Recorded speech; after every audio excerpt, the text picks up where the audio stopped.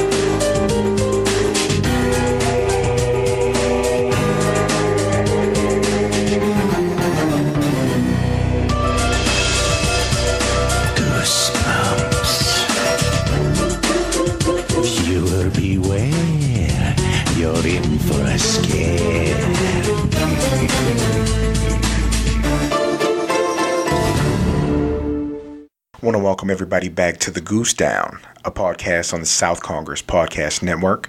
My name is Cameron Hawkins, the host of the South Congress Podcast, co-host of the Pro Wrestling Torch East Coast Cast, and a regular contributor and content creator for the Pro Wrestling Torch. I want to thank you guys for joining me on the first two episodes so far. I've gotten some really good feedback, some really cool questions and comments. And this has been really fun so far. Just kind of revisiting these books from childhood. Had a really fun time with this week's book. I read it some, like on lunch breaks. I read it some at the barbershops. I've kind of been all over the place, and I've reread some stuff and really took the time to take notes as I was reading to kind of give you a full effect of my thought process, as I was reading this. So the third book in the Goosebumps series is Monster Blood, released July of 1992, 128-page book, and it's really the first book in the series to have a steady, recurring theme or plot device, that being the Monster Blood. Now, it's one of my favorites that kind of follow this pattern between this one, Slappy the Dummy, and the Haunted Mask series. Like, those are the ones I followed. I've always been a person who likes when, even in an anthology, you keep having like a recurring character or, some demonic force or just an item that tends to appear a lot of times in a series, whether it's books, movies, TVs, anything like that. So, yeah, it was really cool to go back and see kind of how all this started and how it relates to these future stories. So, let's kind of get into it. Again, for the third time in a row, like real estate and moving and buying homes kind of comes into effect as kind of an overall like arcing theme for why the events of the story are happening. So our main character this time is Evan Ross, 12-year-old kid. So it's automatically a flip of what they did in the first two books, where we were kind of following an older sister as she navigates like this world of fantasy or horror or science fiction that happens to kind of befall the family. So yeah, Evan, 12-year-old kid, and his parents are actually looking for a house in Atlanta because his dad gets a new job. And once again, like, it shows you like how even in 1992, the home buying process was ridiculous. Like, I remember when we first moved to Wyoming, we didn't take all of our old house's furniture with us. And so go furniture shopping with my parents, and I thought it was the worst thing in the world. Like, I didn't understand why a couch or a bed needed to look a certain way. It's to sit on. It's to sleep on. Why does it matter what it looks like? But the reason that, in this instance, like, the parents are not around save for the beginning and end of the story is because they're kind of doing the home buying thing. So they end up leaving Evan with his great aunt Catherine, who is 80 years old and deaf. And kind of the focal point of the story is she refuses to learn sign language and she refuses to read lips. So at one point later in the story, Evan's kind of like, yo, she has it figured out. Like, she's made the decision. She doesn't have to listen to anybody, so everything can be done her way, which is a really interesting observation for how the story plays out. But okay, one thing that he kind of notices that's really striking about Aunt Catherine is that, unlike somebody who would normally be that age, her eyes are really piercing. She's like these piercing blue eyes, and she maintains some really dark hair. And as far as physical stature, like, she's pretty tall and pretty large. And I think that those are aesthetics given to her to kind of later explain why she's in the predicament she's in and why she's able to resist some of the perils that end up opposing her. But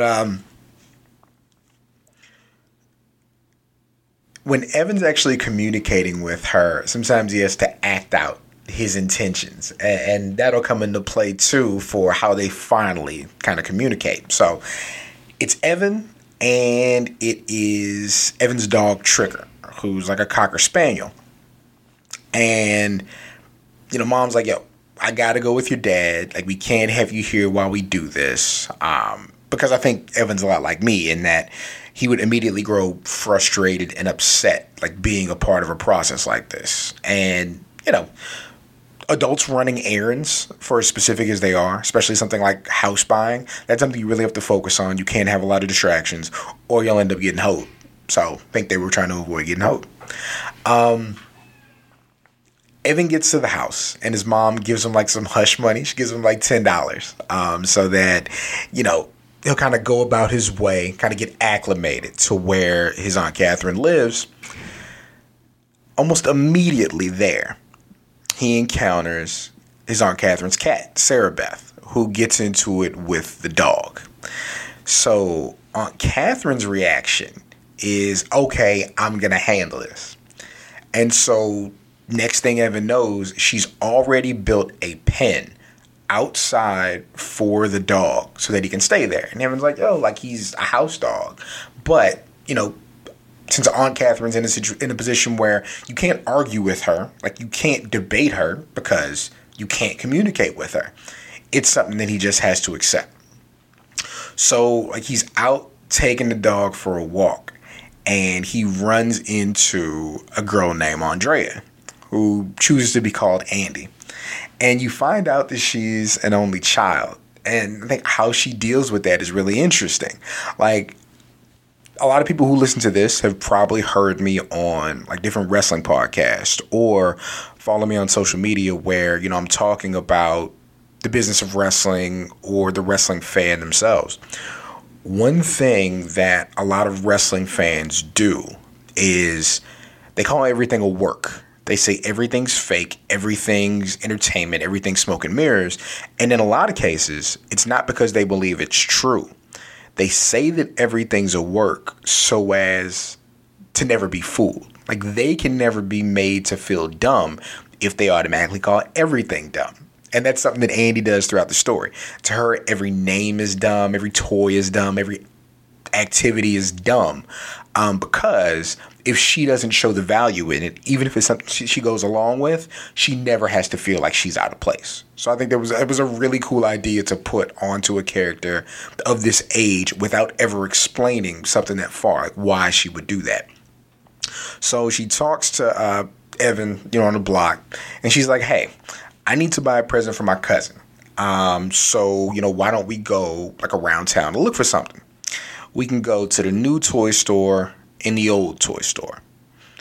And she's like, let's go to the old one. And Evan's like, why would we go to the old toy store? She's like, I don't know. It's dumb, but let's just go.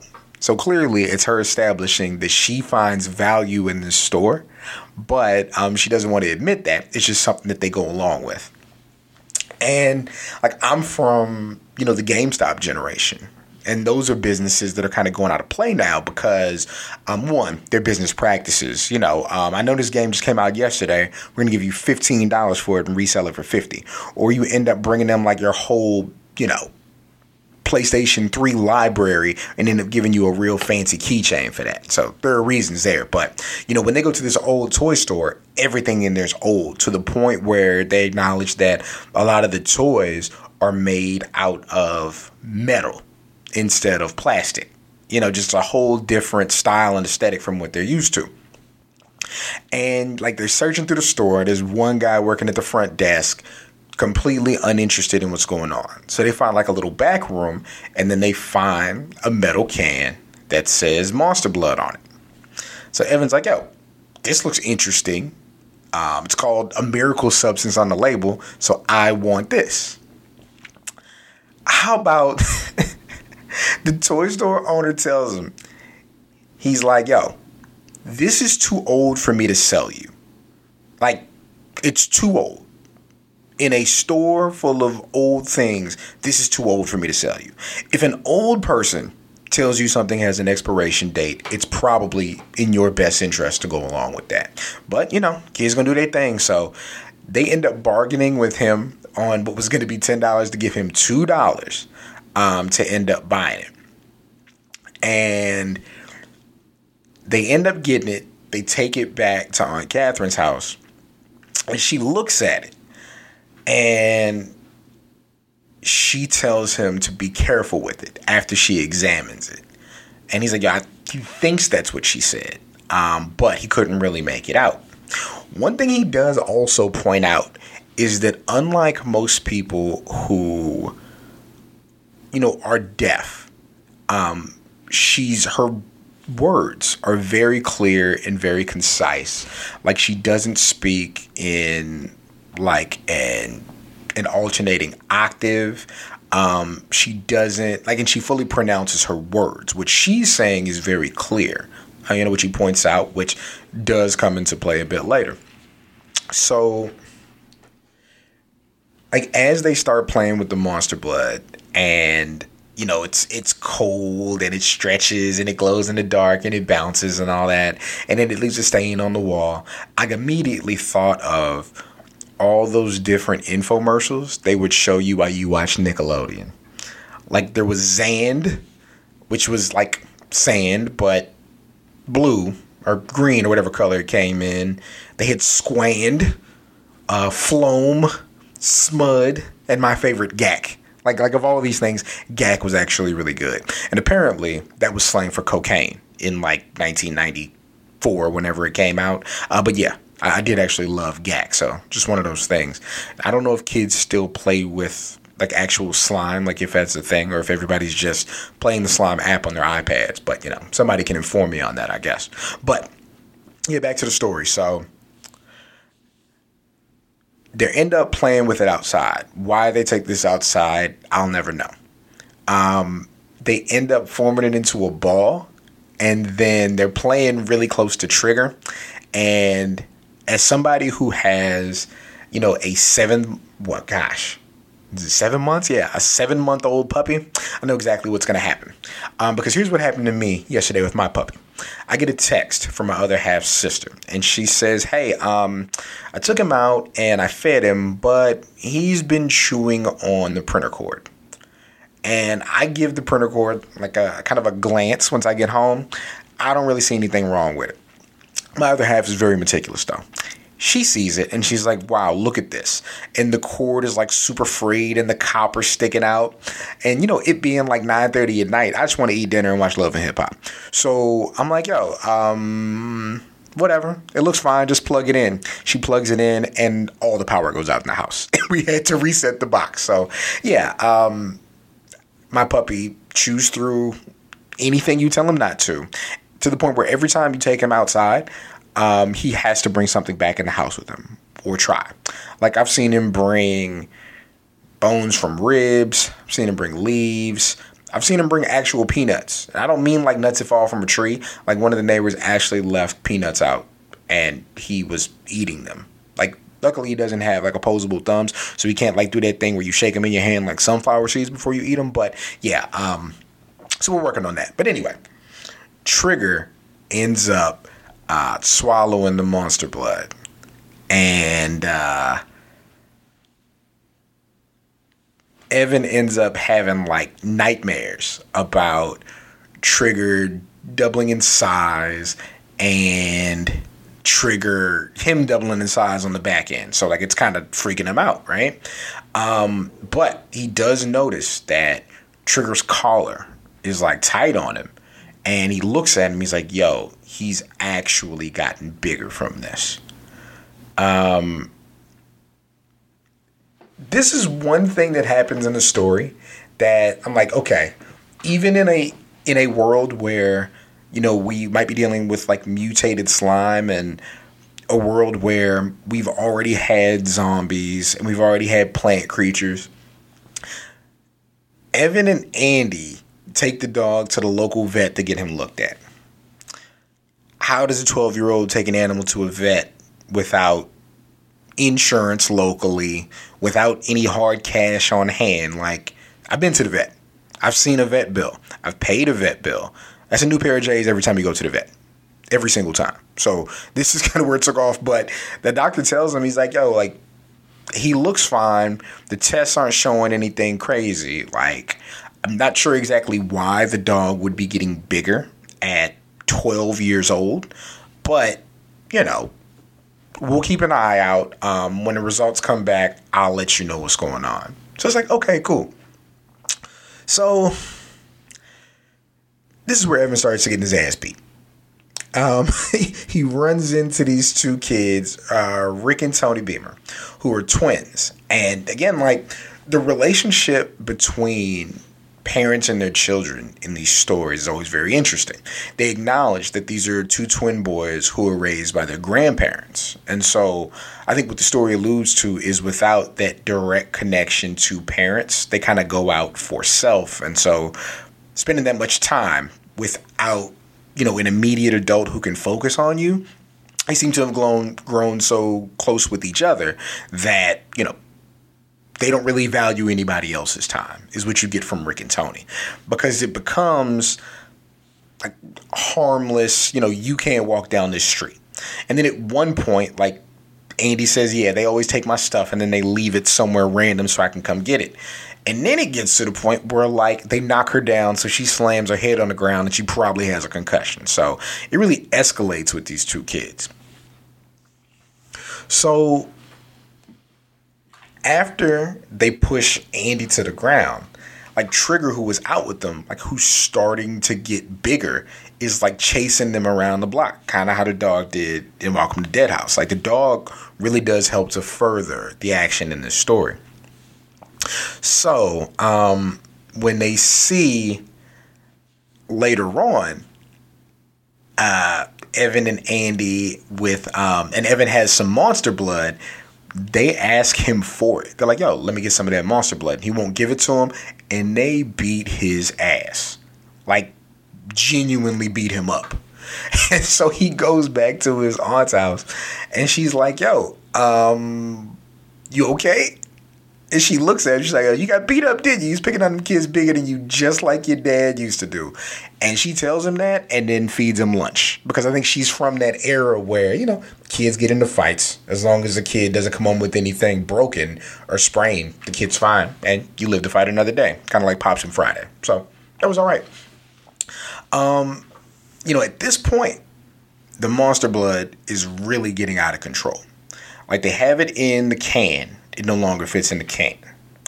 They put it in a coffee pot. It no longer fits in the coffee pot. To the point where Evan sneaks down to the basement or sneaks to the garage one night, and he has to put it in the bathtub. And it, at this point, like, it's really getting out of control. It actually seems to jump at him when he's in the bathtub. And so while he's down there trying to get rid of it, his aunt's cat, Sarah Beth, ends up jumping on him from behind and startling him and pushing him into the bathtub. And that's when the monster blood gets on him and seems to be pulling at him, but he's able to eventually get free and go to bed. So at this point, he's like, yo, this monster blood is wilding out. I gotta tell Aunt Catherine about it. Like, I can't hold this in any longer.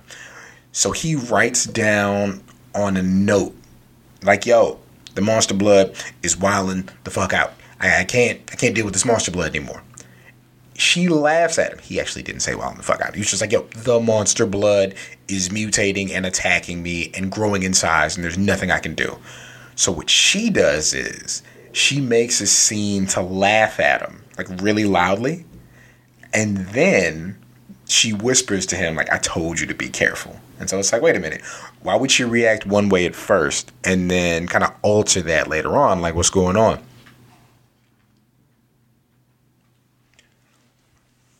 So Evan and Andy do, I think, kind of a rational thing. Evan's like, yo, we got to take the monster blood back to the store. Like, we can't deal with this anymore. Clearly, we can't control it. The reason that he chooses not to immediately throw it out is kind of scientific. He was like, okay, if it's in my dog's system, it's making my dog get bigger. There's really no way to know if they can cure it unless they have some. It's kind of like how if you're my age, if you watch X-Men, the animated series, about how they had to make sure Wolverine got the legacy virus so that they could create the antibodies so that they'd eventually have a cure for the legacy virus. So he's like, yo, we got to keep some, but the rest of it, we're going to put it in this big trash can with the latch. We're going to take it back to the store and we'll be good. On the way out the house, Aunt Catherine says, yo, I got a telegram from your mom. Like, she's coming to pick you up this afternoon. So he's like, okay, cool. Yo, we're going to take this. We're going to take this monster blood back. We're going to get out of here. And Andy's like, yo, like, don't you think you need to, like, still, like, take care of all this? And he's like, no, I'm going to take care of nothing. I'm going home. I'm out. So then, while he's excited, he sees his dog, and Trigger's gotten bigger again. Like, he's doubled in size. So, like, I'm somebody I had a 12-pound dog for 12 years. If that dog was all of a sudden 48 pounds from doubling in size twice, like, yeah, that's immediately going to sober me up. And so Evan is still a bit disoriented, and he opens up the dog's pen and he takes off down the street. And yo, chasing a 48-pound dog is a lot different than chasing a 12-pound dog. Not only are they still super fast, but you can't reel them in just based on momentum. So as he's trying to chase him down, he knocks over the monster blood. And now the monster blood is wilding out. Like, it's chasing everybody down the street, and it appears to be coming at Evan and Andy. And so they were like, yo, we got to split up. It can't follow both of us. So then, like, they're trying to get away, and it's taking everything in their path. Like, it grabs a bird and swallows the bird. The Beamer twins are on the block. It swallows them. And, being kids are like, okay, at least we know the layout of the house. Let's go back to the house. So they're running up the driveway, and Aunt Catherine sees them. Like, she sees the monster blood on the front door, and she's like, yo, uh-oh. So then she runs back in the house, and the monster blood is coming at her. So now they go in the house to try to help her. So everybody's in the house, and the monster blood's pulling up on them, right? So Aunt Catherine is like, yo, Evan, Andy, y'all got to save yourselves. Like, this is my fault. I'm the one that should die for it. Huh? Wait, what? Like, where did this come from? How is this your fault? So then Evan kind of remembers, what she was saying. She's like, yo, she's the one that said to be careful. And immediately he's like, yo, you did this to us. Like, this is your fault. You controlling the monster blood. And she's like, no, that's not what's going on. This is like one of those plot twists that, like, kind of seems wild at the end. But it's like, okay, like, this actually does add up. So she looks at the cat, and as somebody who found out they were allergic to cats at 19, I knew it was a cat all along, even if I didn't know it was the cat. So as I look at the cat starts to transform, like, into a woman in a cloak. So it's like, oh man, we dealing with witches. So here's what happened. 20 years ago, somehow, Aunt Catherine became the cat's slave. And the cat's not a cat. Cat's like a witch. And so what I equate that to is either one or two things. Like, clearly the cat's a witch. That can't be debated. Or some type of character along those lines, right? So Aunt Catherine was either like this lonely but still physically and spiritually powerful woman that the cat kind of used, or Sarah Beth the witch kind of used in kind of a symbiotic manner. Like, that's what makes the most sense. Like, she saw somebody who she could kind of, live off of and survive off of. Or, and this is my prevailing theory, they were both witches and Catherine lost her freedom in a dice game. I've seen it happen to people. Just everything gone. One bad roll. So that's what I'm going to go with. But either way, Catherine does have magical powers, because here's what happened.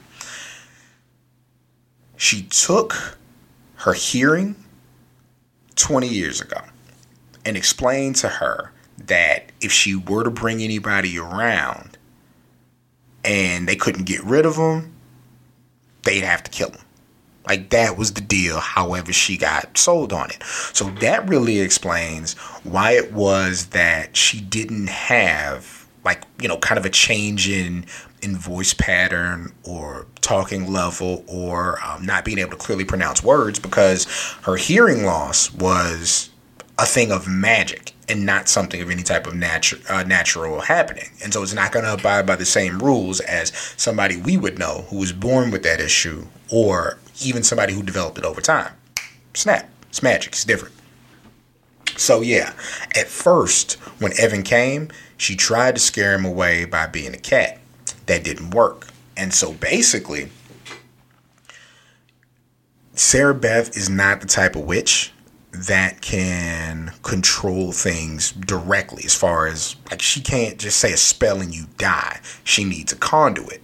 So Catherine was the conduit. And in turn, the monster blood became the conduit. Because I think when Aunt Catherine saw it, she realized that, this is something that Sarah Beth can have me use against the people I care about.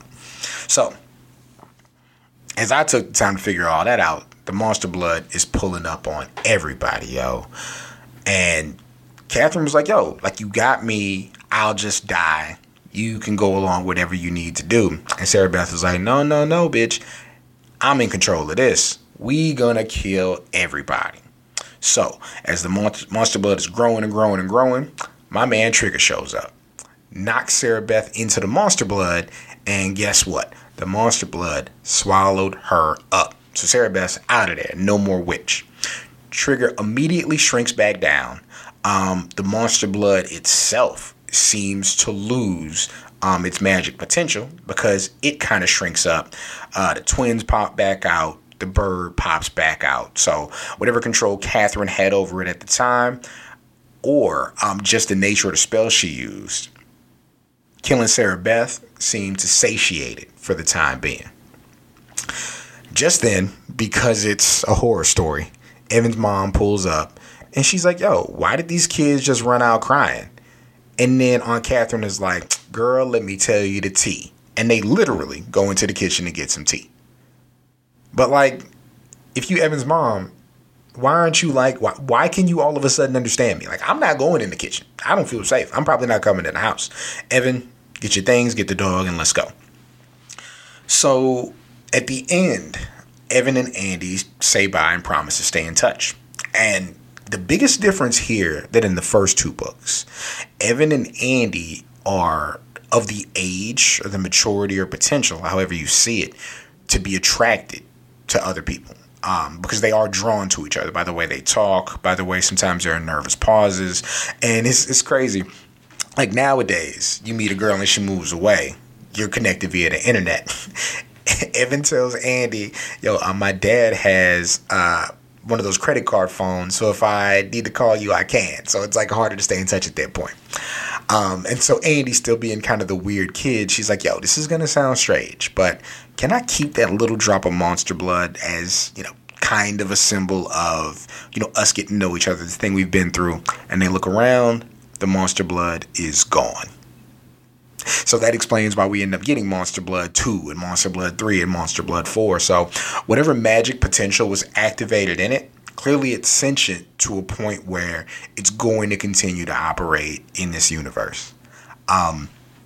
Yeah, Monster Blood. I really enjoyed that read because these kids had a different kind of level of maturity and personality too. I think that's something that R.L. Stine really started to develop, like how these people react based on their personalities, how they interpret the world that they see, how they deal with, being attracted to another kid. They're really fun, and like there's a whole backstory that could really be told about like the symbiotic relationship of Catherine and Sarah Beth, or how Sarah Beth came to be, or how she found, Catherine's magic potential, or even like her potential as a conduit for her magic. So yeah, like really cool and a really sinister story. Like this is the first one that's not born of some type of weird science. Like this is pure old magic that these kids found themselves wrapped up in. So like I would love to hear an epilogue about Catherine really explaining to the mom how this all came to be. But yeah, like another fun read. Can't wait to do more of these. Again, any questions, comments, or just whatever you want to talk about as far as Goosebumps goes, it's South Congress with a K, SouthCongress at gmail.com. Love to talk shop, with you.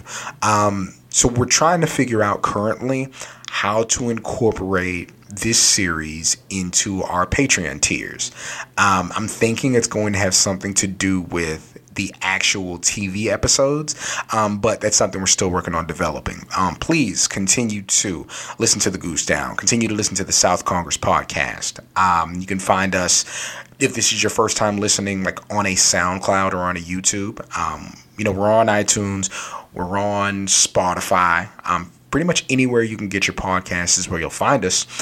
So yeah, this has been another episode of the Goose Down.